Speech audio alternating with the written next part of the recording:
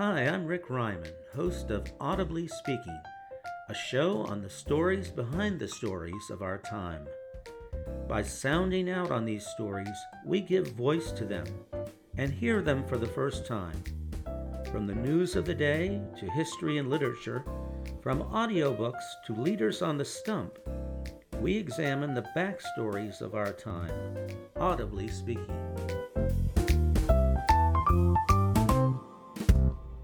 The Adventure of the Golden Pence-Nez.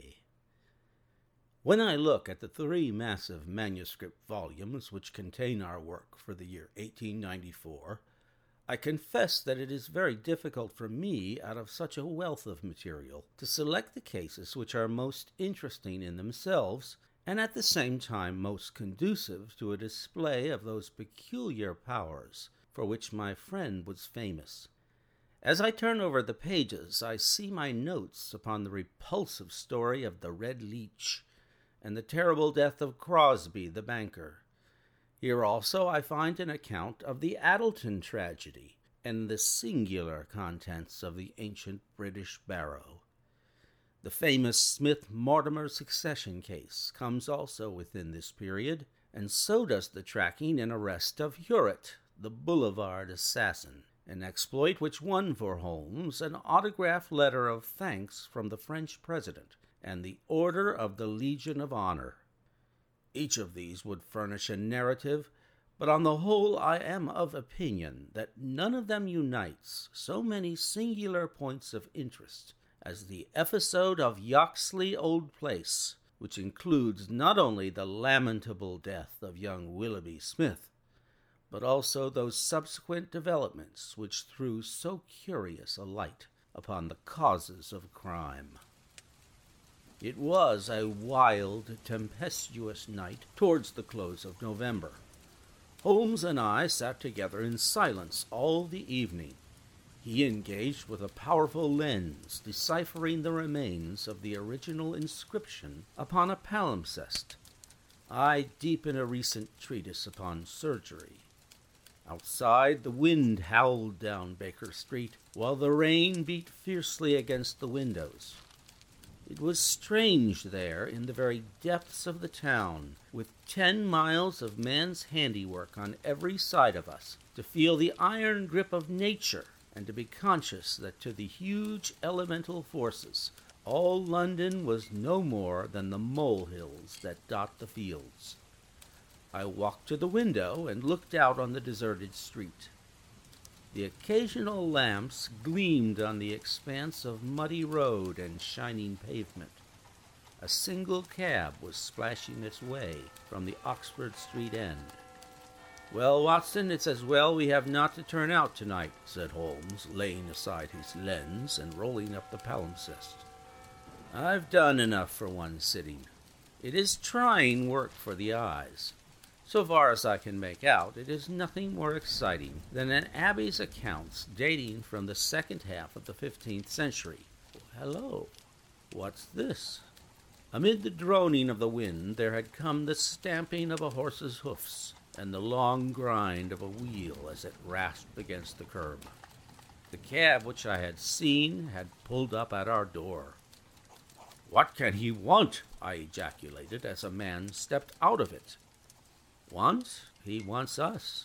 And we, my poor Watson, want overcoats and cravats and galoshes, and every aid that man ever invented to fight the weather. Wait a bit, though. There's the cab off again. There's hope yet. He'd have kept it if he had wanted us to come. Run down, my dear fellow, and open the door, for all virtuous folk have been long in bed." When the light of the hall lamp fell upon our midnight visitor, I had no difficulty in recognizing him. It was young Stanley Hopkins, a promising detective, in whose career Holmes had several times shown a very practical interest. "Is he in?" he asked eagerly. "Come up, my dear sir," said Holmes's voice from above. "I hope you have no designs upon us such a night as this." The detective mounted the stairs, and our lamp gleamed upon his shining waterproof. I helped him out of it, while Holmes knocked a blaze out of the logs in the grate. "Now, my dear Hopkins, draw up and warm your toes," said he. "Here's a cigar, and the doctor has a prescription containing hot water and lemon, which is good medicine on a night like this. It must be something important which has brought you out in such a gale." "It is indeed, Mr. Holmes. I've had a bustling afternoon, I promise you. Did you see anything of the Yoxley case in the latest editions?" "I've seen nothing later than the 15th century today." "Well, it was only a paragraph, and all wrong at that, so you have not missed anything. I haven't let the grass grow under my feet. It's down in Kent, 7 miles from Chatham, and 3 from the railway line. I was wired for at 3:15, reached Yoxley Old Place at 5, conducted my investigation, was back at Charing Cross by the last train, and straight to you by cab. Which means, I suppose, that you are not quite clear upon your case." "It means that I can make neither head nor tail of it. So far as I can see, it is just as tangled a business as ever I handled. And yet at first it seemed so simple that one couldn't go wrong. There's no motive, Mr. Holmes. That's what bothers me. I can't put my hand on a motive. Here's a man dead, there's no denying that. But so far as I can see, no reason on earth why anyone should wish him harm." Holmes lit his cigar and leaned back in his chair. "Let us hear about it," said he. "I've got my facts pretty clear," said Stanley Hopkins. "All I want now is to know what they all mean. The story, so far as I can make it out, is like this. Some years ago, this country house, Yoxley Old Place, was taken by an elderly man who gave the name of Professor Coram. He was an invalid, keeping his bed half the time, and the other half hobbling around the house with a stick, or being pushed about the grounds by the gardener in a bath chair. He was well liked by the few neighbors who called upon him, and he has the reputation down there of being a very learned man. His household used to consist of an elderly housekeeper, Mrs. Marker, and of a maid, Susan Tarleton. These have both been with him since his arrival, and they seem to be women of excellent character. The professor is writing a learned book, and he found it necessary, about a year ago, to engage a secretary. The first 2 that he tried were not successes, but the third, Mr. Willoughby Smith, a very young man straight from the university, seems to have been just what his employer wanted. His work consisted in writing all the morning to the professor's dictation, and he usually spent the evening in hunting up references and passages which bore upon the next day's work. This Willoughby Smith has nothing against him, either as a boy at Uppingham or as a young man at Cambridge. I have seen his testimonials, and from the first he was a decent, quiet, hard-working fellow, with no weak spot in him at all. And yet this is the lad who has met his death this morning in the professor's study under circumstances which can point only to murder. The wind howled and screamed at the windows. Holmes and I drew closer to the fire, while the young inspector slowly and point by point developed his singular narrative.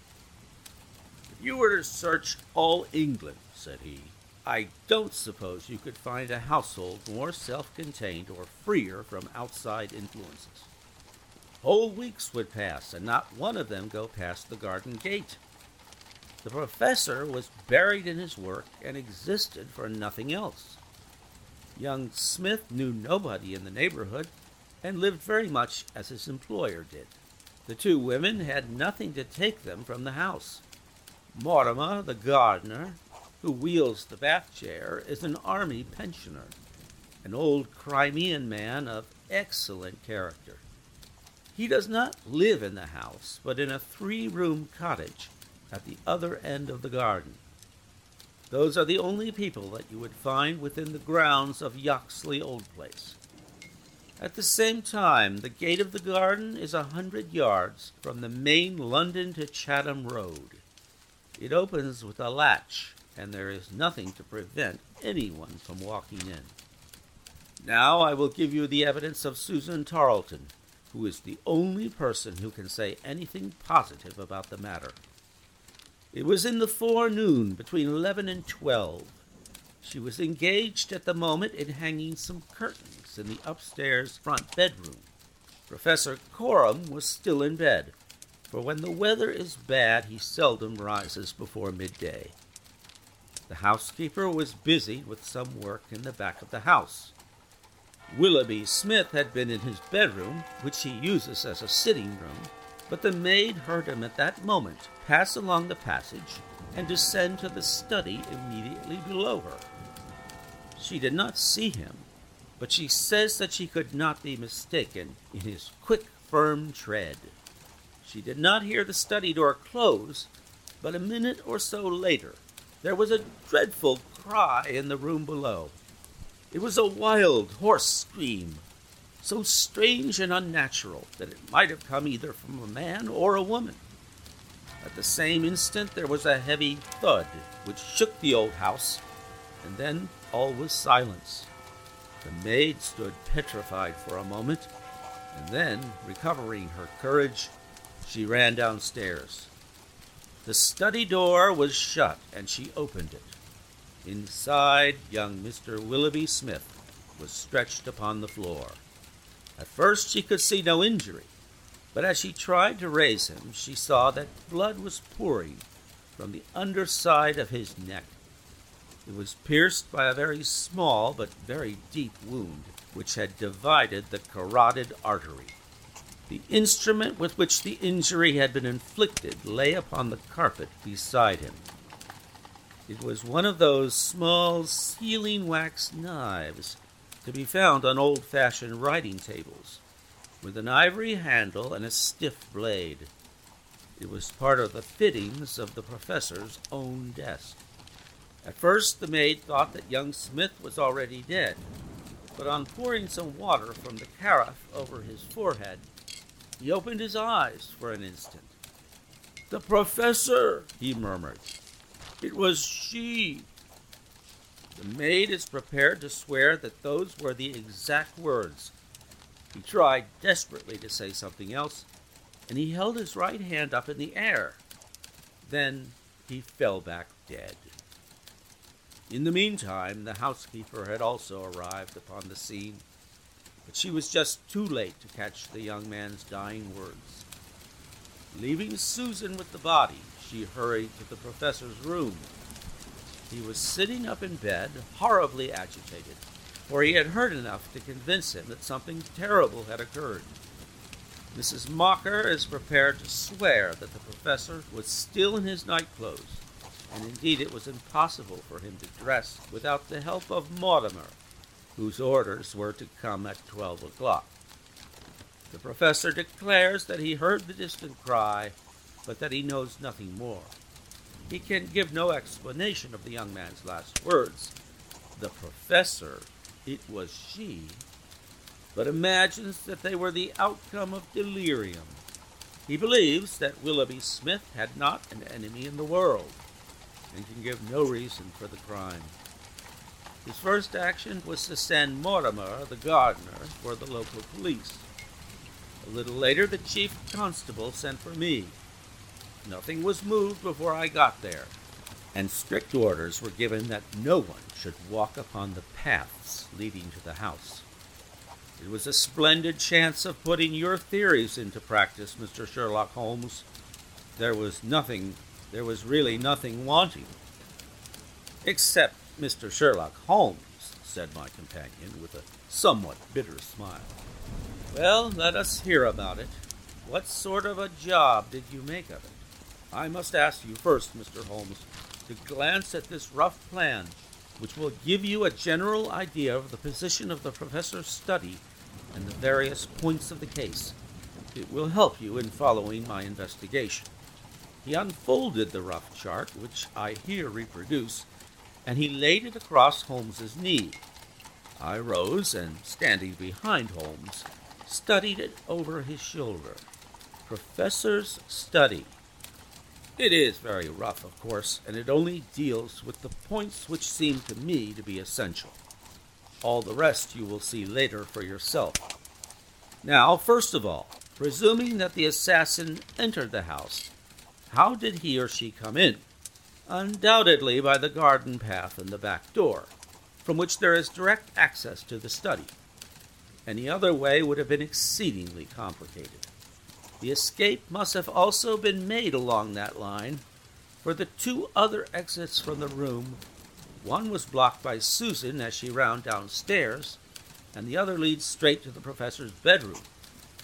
I therefore directed my attention at once to the garden path, which was saturated with recent rain and would certainly show any footmarks.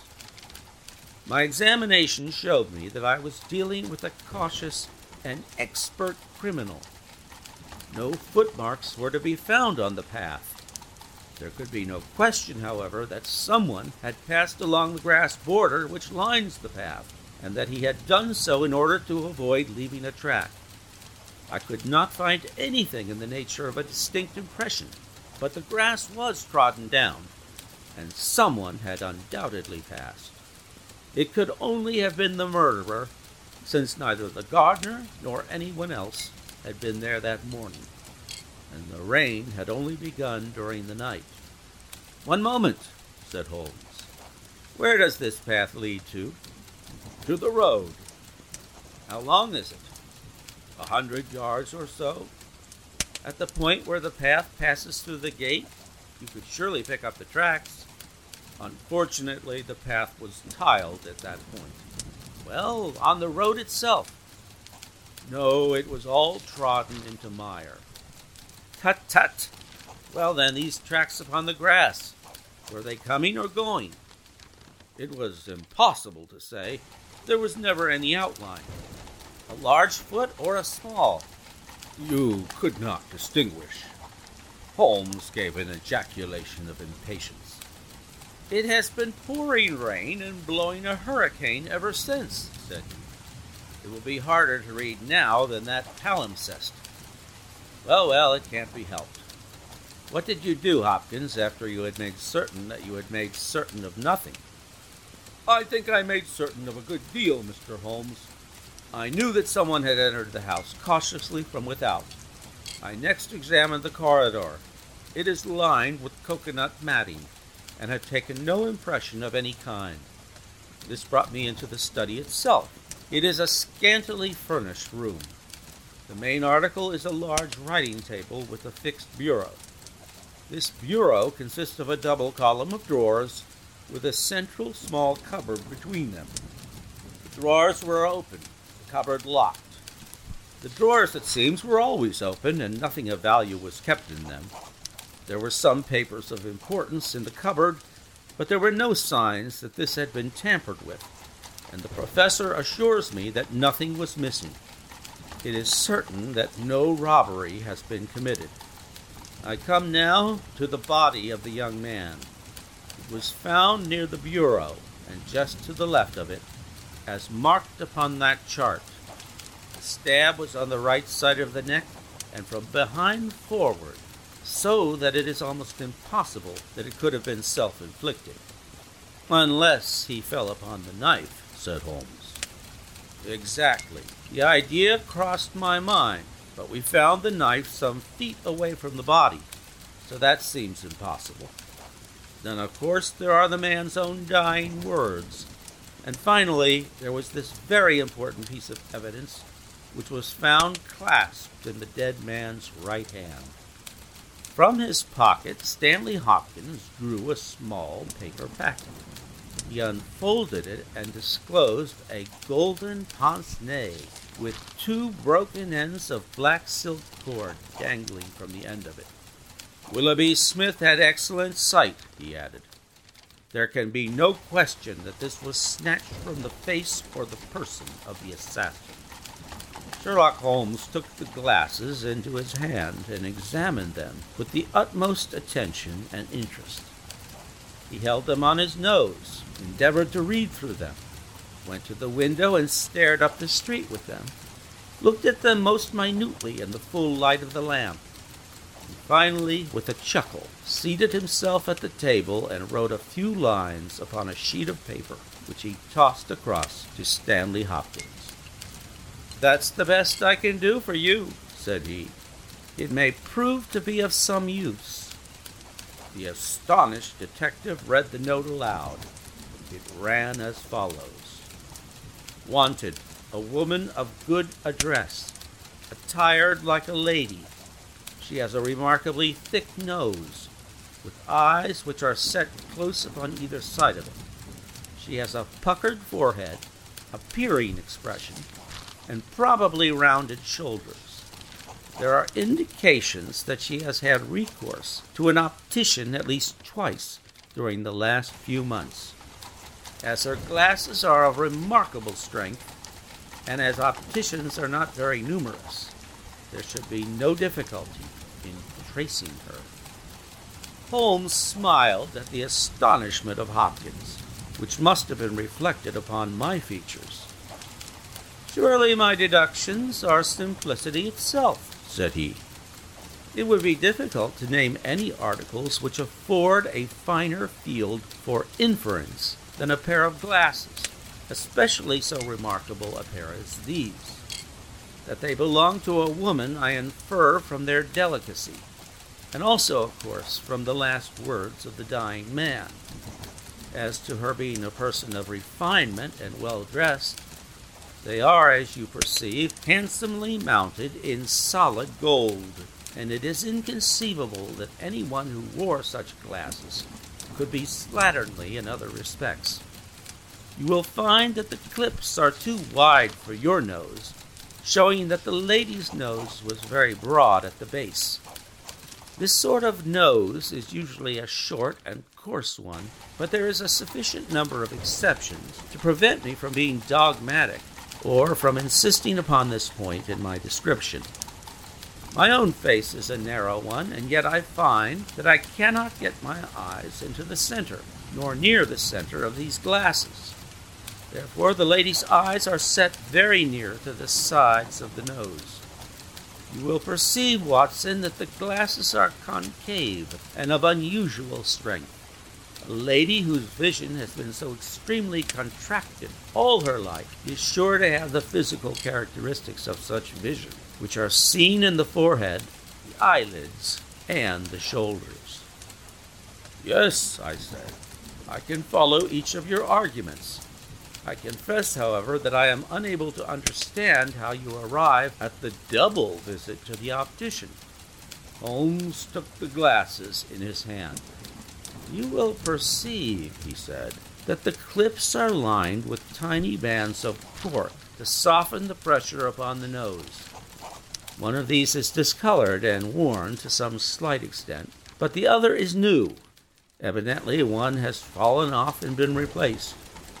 I should judge that the older of them has not been there more than a few months. They exactly correspond, so I gather that the lady went back to the same establishment for the second."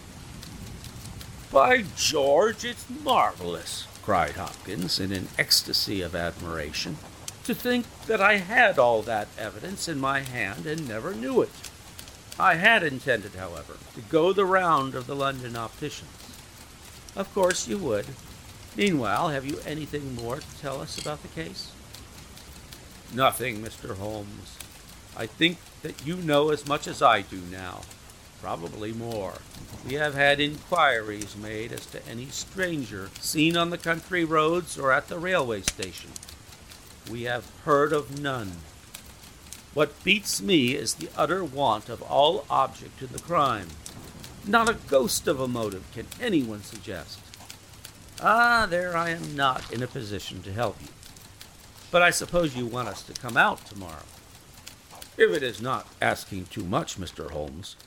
There's a train from Charing Cross to Chatham at 6 in the morning, and we should be at Yoxley Old Place between 8 and 9. "Then we shall take it. Your case has certainly some features of great interest, and I shall be delighted to look into it. Well, it's nearly 1, and we had best get a few hours' sleep. I dare say you can manage all right on the sofa in front of the fire. I'll light my spirit lamp and give you a cup of coffee before we start." The gale had blown itself out next day, But it was a bitter morning when we started upon our journey.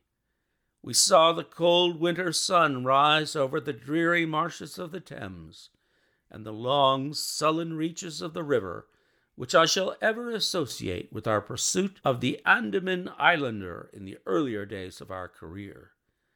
After a long and weary journey, we alighted at a small station some miles from Chatham. While the horse was being put into a trap at the local inn, we snatched a hurried breakfast, and so we were all ready for business when we at last arrived at Yoxley Old Place. A constable met us at the garden gate. "Well, Wilson, any news?"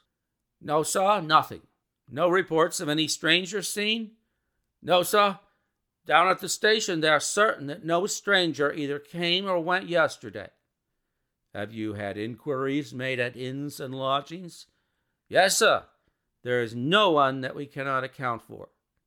"Well, it's only a reasonable walk to Chatham. Anyone might stay there or take a train without being observed. This is the garden path of which I spoke, Mr. Holmes. I'll pledge my word there was no mark on it yesterday." "On which side were the marks on the grass?" "This side, sir. This narrow margin of grass between the path and the flower bed. I can't see the traces now, but they were clear to me then." Yes, someone has passed along," said Holmes, stooping over the grass border. "Our lady must have picked her steps carefully, must she not? Since on the one side she would leave a track on the path, and on the other an even clearer one on the soft bed." "Yes, sir, she must have been a cool hand." I saw an intent look pass over Holmes's face. "You say that she must have come back this way?" "Yes, sir, there is no other." "On this strip of grass?" "Certainly, Mr. Holmes." It was a very remarkable performance. Very remarkable. Well, I think we have exhausted the path. Let us go farther. This garden door is usually kept open, I suppose. Then this visitor had nothing to do but to walk in.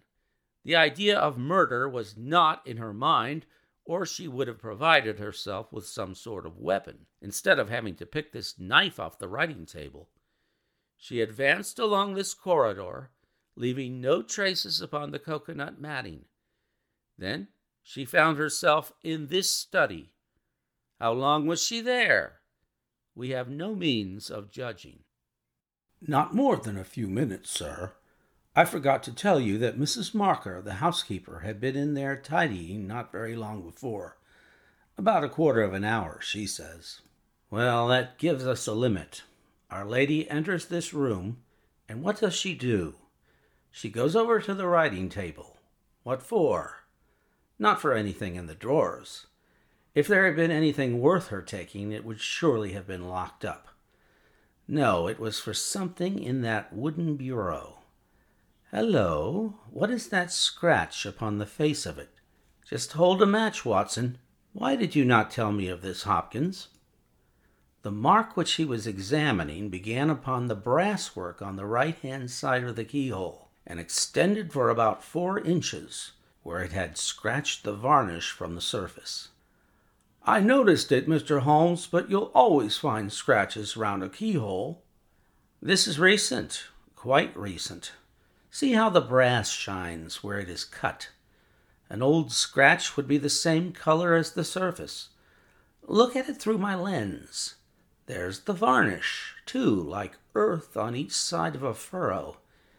Is Mrs. Marker there?" A sad-faced, elderly woman came into the room. "Did you dust this bureau yesterday morning?" "Yes, sir." "Did you notice this scratch?" "No, sir, I did not." "I am sure you did not, for a duster would have swept away these shreds of varnish. Who has the key of this bureau?" "The professor keeps it on his watch chain." "Is it a simple key?" "No, sir, it is a Chubb's key." "Very good. Mrs. Marker, you can go. Now we are making a little progress.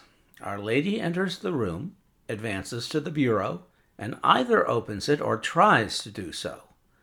While she is thus engaged, young Willoughby Smith enters the room. In her hurry to withdraw the key, she makes this scratch upon the door. He seizes her, and she, snatching up the nearest object, which happens to be this knife, strikes at him in order to make him let go his hold. The blow is a fatal one. He falls, and she escapes, either with or without the object for which she has come. Is Susan the maid there? Could anyone have got away through that door after the time that you heard the cry, Susan? No, sir, it is impossible. Before I got down the stair, I'd have seen anyone in the passage. Besides, the door never opened, or I would have heard it. That settles this exit. Then no doubt the lady went out the way she came. I understand that this other passage leads only to the professor's room. There is no exit that way. No, sir. We shall go down it and make the acquaintance of the professor. Hello, Hopkins. This is very important indeed. The professor's corridor is also lined with coconut matting. Well, sir, what of that? Don't you see any bearing upon the case? Well, I don't insist upon it. No doubt I am wrong, and yet it seems to me to be suggestive. Come with me and introduce me. We passed down the passage, which was of the same length as that which led to the garden. At the end was a short flight of steps ending in a door. Our guide knocked and then ushered us into the professor's bedroom. It was a very large chamber, lined with innumerable volumes which had overflowed from the shelves and lay in piles in the corners, or were stacked all round at the base of the cases. The bed was in the center of the room, and in it, propped up with pillows, was the owner of the house. I have seldom seen a more remarkable-looking person. It was a gaunt, aquiline face which was turned towards us, with piercing dark eyes, which lurked in deep hollows under overhung and tufted brows. His hair and beard were white, save that the latter was curiously stained with yellow around his mouth. A cigarette glowed amid the tangle of white hair, and the air of the room was fetid with stale tobacco smoke. As he held out his hand to Holmes, I perceived that it was also stained with yellow nicotine. "A smoker, Mr. Holmes?" said he, speaking in a well-chosen English, with a curious little mincing accent. "Pray take a cigarette. And you, sir, I can recommend them, for I have them specially prepared by Ionides of Alexandria. He sends me 1,000 at a time, and I grieve to say that I have to arrange for a fresh supply every fortnight. Bad, sir, very bad, but an old man has few pleasures. Tobacco and my work, that is all that is left to me." Holmes had lit a cigarette and was shooting little darting glances all over the room. "Tobacco and my work, but now only tobacco," the old man exclaimed. "Alas, what a fatal interruption!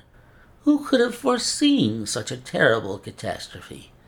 So estimable a young man.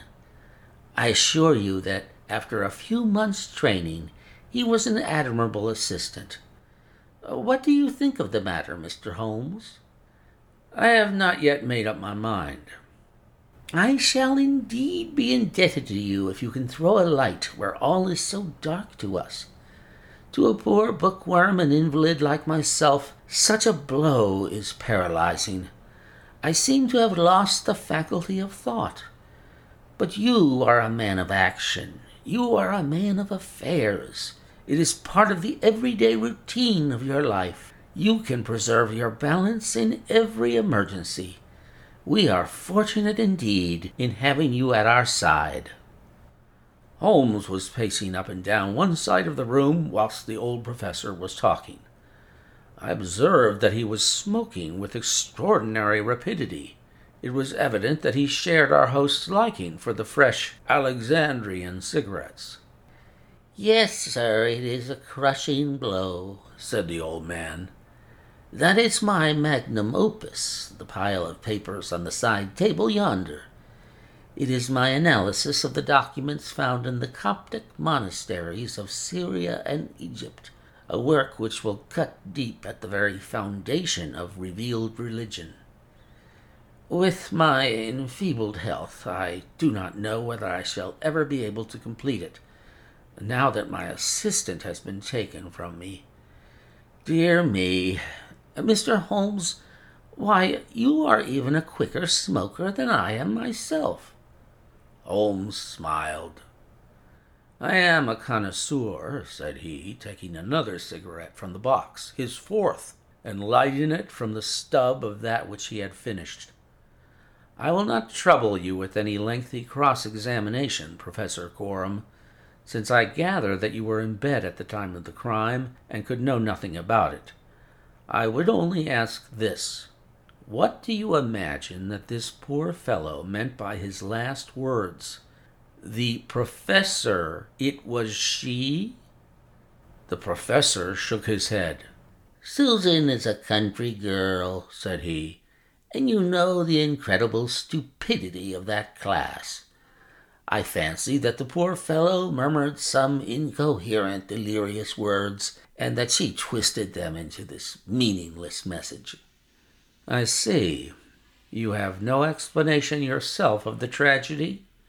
Possibly an accident. Possibly... I only breathe it among ourselves. A suicide? Young men have their hidden troubles, some affair of the heart, perhaps, which we have never known. It is a more probable supposition than murder. But the eyeglasses... I am only a student, a man of dreams. I cannot explain the practical things of life. But still we are aware, my friend, that love gauges may take strange shapes. By all means, take another cigarette. It is a pleasure to see anyone appreciate them so. A fan, a glove, glasses. Who knows what article may be carried as a token or treasured when a man puts an end to his life? This gentleman speaks of footsteps in the grass, but after all, it is easy to be mistaken on such a point. As to the knife, it might well be thrown far from the unfortunate man as he fell. It is possible that I speak as a child, but to me it seems that Willoughby Smith has met his fate by his own hand. Holmes seemed struck by the theory thus put forward, and he continued to walk up and down for some time, lost in thought and consuming cigarette after cigarette. Tell me, Professor Coram, he said at last, what is in the cupboard in the bureau? Nothing that would help a thief. Family papers, letters from my poor wife, diplomas of universities which have done me honor. Here is the key. You can look for yourself. Holmes picked up the key and looked at it for an instant. Then he handed it back. No, I hardly think it would help me, said he. I should prefer to go quietly down to your garden and turn the whole matter over in my head. There is something to be said for the theory of suicide which you have put forward. We must apologize for having intruded upon you, Professor Coram, and I promise that we won't disturb you until after lunch.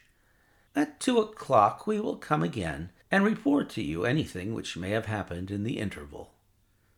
Holmes was curiously distrait, and we walked up and down the garden path for some time in silence.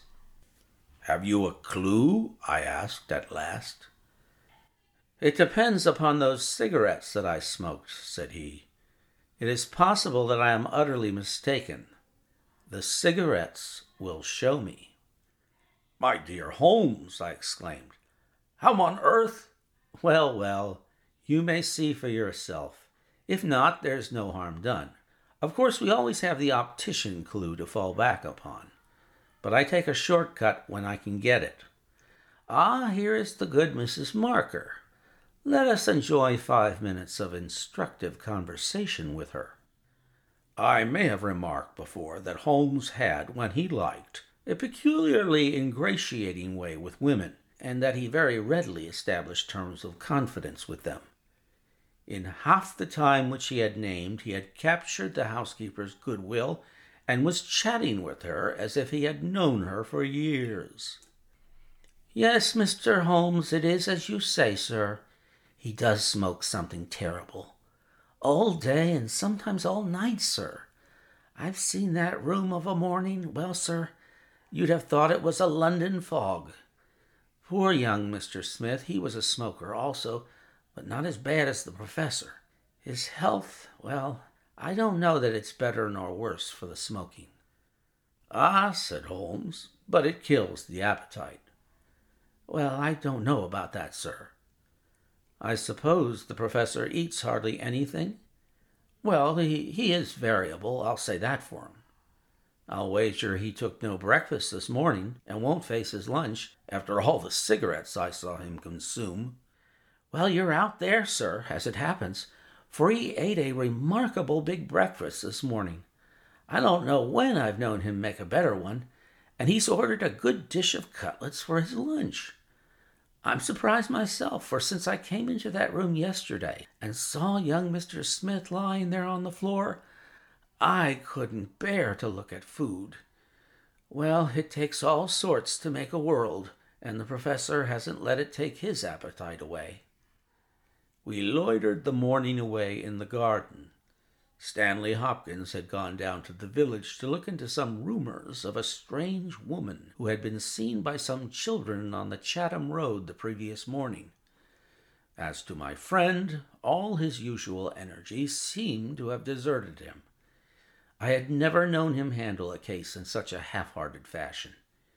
Even the news brought back by Hopkins that he had found the children and that they had undoubtedly seen a woman exactly corresponding with Holmes's description and wearing either spectacles or eyeglasses failed to rouse any sign of keen interest. He was more attentive when Susan, who waited upon us at lunch, volunteered the information that she believed Mr. Smith had been out for a walk yesterday morning and that he had only returned half an hour before the tragedy occurred. I could not myself see the bearing of this incident, but I clearly perceived that Holmes was weaving it into the general scheme which he had formed in his brain. Suddenly he sprang from his chair and glanced at his watch. 2:00, gentlemen," said he. "We must go up and have it out with our friend, the professor." The old man had just finished his lunch, and certainly his empty dish bore evidence to the good appetite with which his housekeeper had credited him. He was, indeed, a weird figure as he turned his white mane and his glowing eyes towards us. The eternal cigarette smoldered in his mouth. He had been dressed and was seated in an armchair by the fire. "Well, Mr. Holmes, have you solved this mystery yet?" He shoved a large tin of cigarettes which stood on a table beside him towards my companion. Holmes stretched out his hand at the same moment, and between them they tipped the box over the edge. For a minute or two we were all on our knees, retrieving stray cigarettes from impossible places. When we rose again, I observed Holmes's eyes were shining and his cheeks tinged with color. Only at a crisis have I seen those battle signals flying. "Yes," said he, "I have solved it." Stanley Hopkins and I stared in amazement. Something like a sneer quivered over the gaunt features of the old professor. "Indeed? In the garden?" "No, here." "Here? When?" "This instant." "You are surely joking, Mr. Sherlock Holmes. You compel me to tell you that this is too serious a matter to be treated in such a fashion." "I have forged and tested every link of my chain, Professor Gorham, and I am sure that it is sound. What your motives are, or what exact part you play in this strange business, I am not yet able to say. In a few minutes I shall probably hear it from your own lips. Meanwhile, I will reconstruct what is past for your benefit. so that you may know the information which I still require. A lady yesterday entered your study. She came with the intention of possessing herself of certain documents which were in your bureau. She had a key of her own. I have had an opportunity of examining yours, and I do not find that slight discoloration which the scratch made upon the varnish would have produced. You were not an accessory, therefore, and she came, so far as I can read the evidence, without your knowledge to rob you. The professor blew a cloud from his lips. "This is most interesting and instructive," said he. "Have you no more to add? Surely, having traced this lady so far, you can also say what has become of her." "I will endeavor to do so. In the first place, she was seized by your secretary and stabbed him in order to escape. This catastrophe I am inclined to regard as an unhappy accident, for I am convinced that the lady had no intention of inflicting so grievous an injury. An assassin does not come unarmed.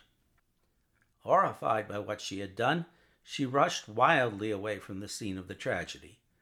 Unfortunately for her, she had lost her glasses in the scuffle, and as she was extremely short-sighted, she was really helpless without them. She ran down a corridor which she imagined to be that by which she had come. Both were lined with coconut matting, and it was only when it was too late that she understood that she had taken the wrong passage and that her retreat was cut off behind her. What was she to do? She could not go back. She could not remain where she was. She must go on. She went on. She mounted a stair, pushed open a door, and found herself in your room. The old man sat with his mouth open, staring wildly at Holmes. Amazement and fear were stamped upon his expressive features. Now, with an effort, he shrugged his shoulders and burst into insincere laughter. "All very fine, Mr. Holmes," said he, "but there is one little flaw in your splendid theory. I was myself in my room, and I never left it during the day." "I am aware of that, Professor Coram." "And you mean to say that I could lie upon that bed and not be aware that a woman had entered my room?" "I never said so. You were aware of it. You spoke with her. You recognized her. You aided her to escape." Again the professor burst into high-keyed laughter. He had risen to his feet, and his eyes glowed like embers. You are mad," he cried. "You are talking insanely. I helped her to escape. Where is she now?" "She is there," said Holmes, and he pointed to a high bookcase in the corner of the room. I saw the old man throw up his arms. A terrible convulsion passed over his grim face, and he fell back in his chair. At the same instant, the bookcase at which Holmes pointed swung round upon a hinge, and a woman rushed out into the room. "You are right," she cried in a strange foreign voice. "You are right. I am here." She was brown with the dust and draped with the cobwebs which had come from the walls of her hiding place. Her face, too, was streaked with grime, and at the best she could never have been handsome, for she had the exact physical characteristics which Holmes had divined, with, in addition, a long and obstinate chin. What with her natural blindness and what with the change from dark to light, she stood as one dazed, blinking about her to see where and who we were. And yet, in spite of all these disadvantages, there was a certain nobility in the woman's bearing, a gallantry in the defiant chin and in the upraised head, which compelled something of respect and admiration. Stanley Hopkins had laid his hand upon her arm and claimed her as his prisoner, but she waved him aside gently, and yet with an overmastering dignity which compelled obedience. The old man lay back in his chair with a twitching face and stared at her with brooding eyes. "Yes, sir, I am your prisoner," she said. From where I stood, I could hear everything. And I know that you have learned the truth. I confess it all. It was I who killed the young man. But you are right, you who say it was an accident. I did not even know that it was a knife which I held in my hand. For in my despair I snatched anything from the table and struck at him to make him let me go. It is the truth that I tell. Madam, said Holmes, I am sure that it is the truth. I fear that you are far from well. She had turned a dreadful color, the more ghastly under the dark dust streaks upon her face. She seated herself on the side of the bed. Then she resumed. I have only a little time here, she said, but I would have you to know the whole truth. I am this man's wife. He is not an Englishman. He is a Russian. His name I will not tell. For the first time the old man stirred. God bless you, Anna, he cried. God bless you. She cast a look of the deepest disdain in his direction. Why should you cling so hard to that wretched life of yours, Sergius? Said she. It has done harm to many and good to none, not even to yourself. However, it is not for me to cause the frail thread to be snapped before God's time. I have enough already upon my soul since I crossed the threshold of this cursed house. But I must speak, or I shall be too late. I have said, gentlemen, that I am this man's wife. He was 50, and I a foolish girl of 20 when we married. It was in a city of Russia, a university. I will not name the place. God bless you, Anna, murmured the old man again. We were reformers, revolutionists, nihilists, you understand. He and I, and many more. Then there came a time of trouble. A police officer was killed. Many were arrested. Evidence was wanted, and in order to save his own life and to earn a great reward, my husband betrayed his own wife and his companions. Yes, we were all arrested upon his confession. Some of us found our way to the gallows, and some to Siberia. I was among these last, but my term was not for life. My husband came to England with his ill-gotten gains, and has lived in quiet ever since, knowing well that if the Brotherhood knew where he was, not a week would pass before justice would be done. The old man reached out a trembling hand and helped himself to a cigarette. I am in your hands, Anna, said he. You were always good to me. I have not yet told you the height of his villainy, said she. Among our comrades of the order, there was one who was a friend of my heart. He was noble, unselfish, loving, all that my husband was not. He hated violence. We were all guilty, if that is guilt, but he was not. He wrote forever dissuading us from such a course. These letters would have saved him. So would my diary, in which, from day to day, I had entered both my feelings towards him and the view which each of us had taken. My husband found and kept both diary and letters. He hid them, and he tried hard to swear away the young man's life. In this he failed, but Alexis was sent a convict to Siberia, where now, at this moment, he works in a salt mine. Think of that, you villain, you villain! Now, at this very moment, Alexis, a man whose name you are not worthy to speak, works and lives like a slave, and yet I have your life in my hands, and I let you go. You were always a noble woman, Anna, said the old man, puffing at his cigarette. She had risen, but she fell back again with a little cry of pain. I must finish, she said. When my term was over, I set myself to get the diary and letters, which if sent to the Russian government would procure my friend's release.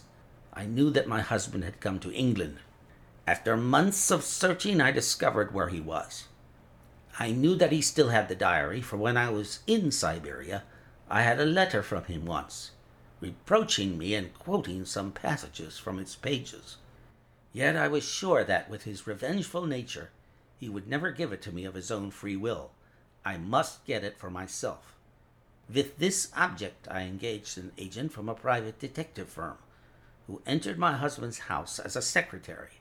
It was your second secretary, Sergius, the one who left you so hurriedly.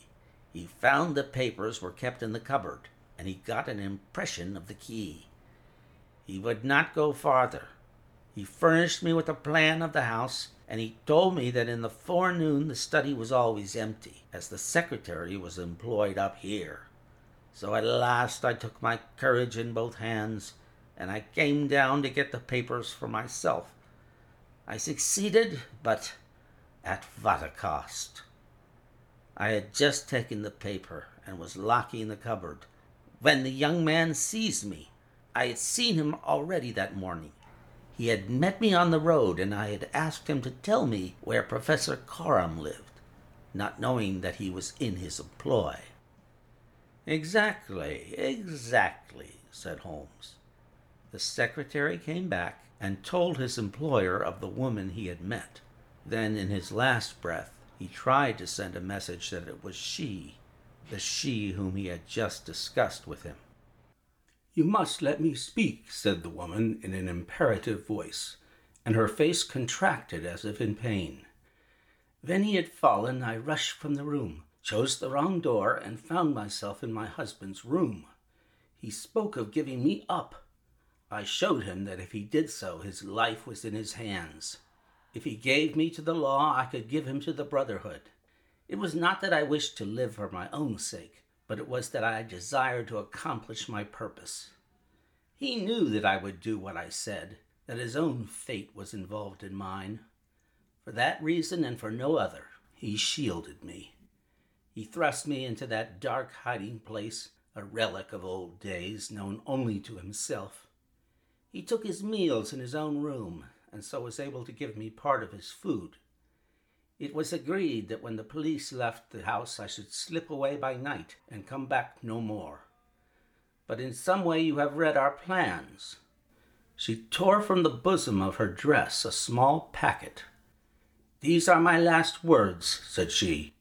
"Here is the packet which will save Alexis. I confide it to your honor and to your love of justice. Take it. You will deliver it at the Russian embassy.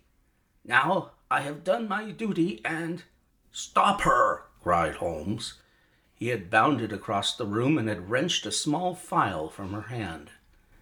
"Too late," she said, sinking back on the bed. "Too late.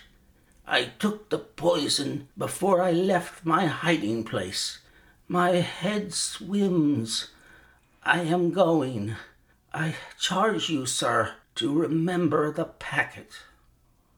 "A simple case, and yet, in some ways, an instructive one," Holmes remarked as we traveled back to town. "It hinged from the outset upon the Pence-Nez. But for the fortunate chance of the dying man having seized these, I am not sure that we could ever have reached our solution. It was clear to me from the strength of the glasses that the wearer must have been very blind and helpless when deprived of them. When you asked me to believe that she walked along a narrow strip of grass without once making a false step, I remarked, as you may remember, that it was a noteworthy performance. In my mind, I set it down as an impossible performance, save in the unlikely case that she had a second pair of glasses. I was forced, therefore, to consider seriously the hypothesis that she had remained within the house. On perceiving the similarity of the two corridors, it became clear that she might very easily have made such a mistake, and in that case it was evident that she must have entered the professor's room. I was keenly on the alert, therefore, for whatever would bear out this supposition, and I examined the room narrowly for anything in the shape of a hiding place. The carpet seemed continuous and firmly nailed, so I dismissed the idea of a trap door. There might well be a recess behind the books. As you are aware, such devices are common in old libraries. I observed that books were piled on the floor at all other points, but that one bookcase was left clear. This, then, might be the door. I could see no marks to guide me, but the carpet was of a dun color, which lends itself very well to examination.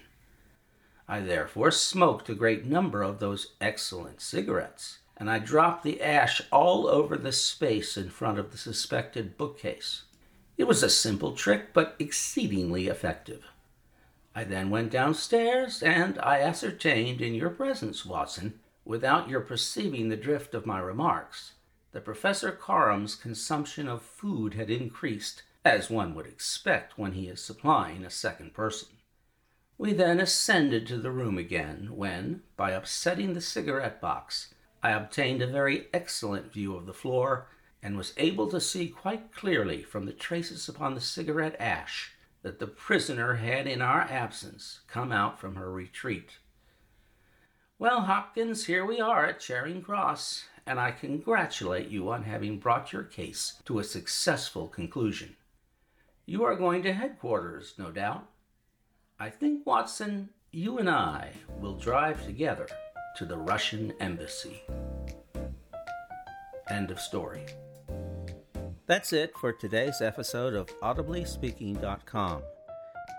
New podcast episodes appear on AudiblySpeaking.com approximately once every 2 weeks. Please subscribe to Audibly Speaking on iTunes or whatever podcast aggregator you enjoy. Until next time, this is Rick Ryman. Happy listening.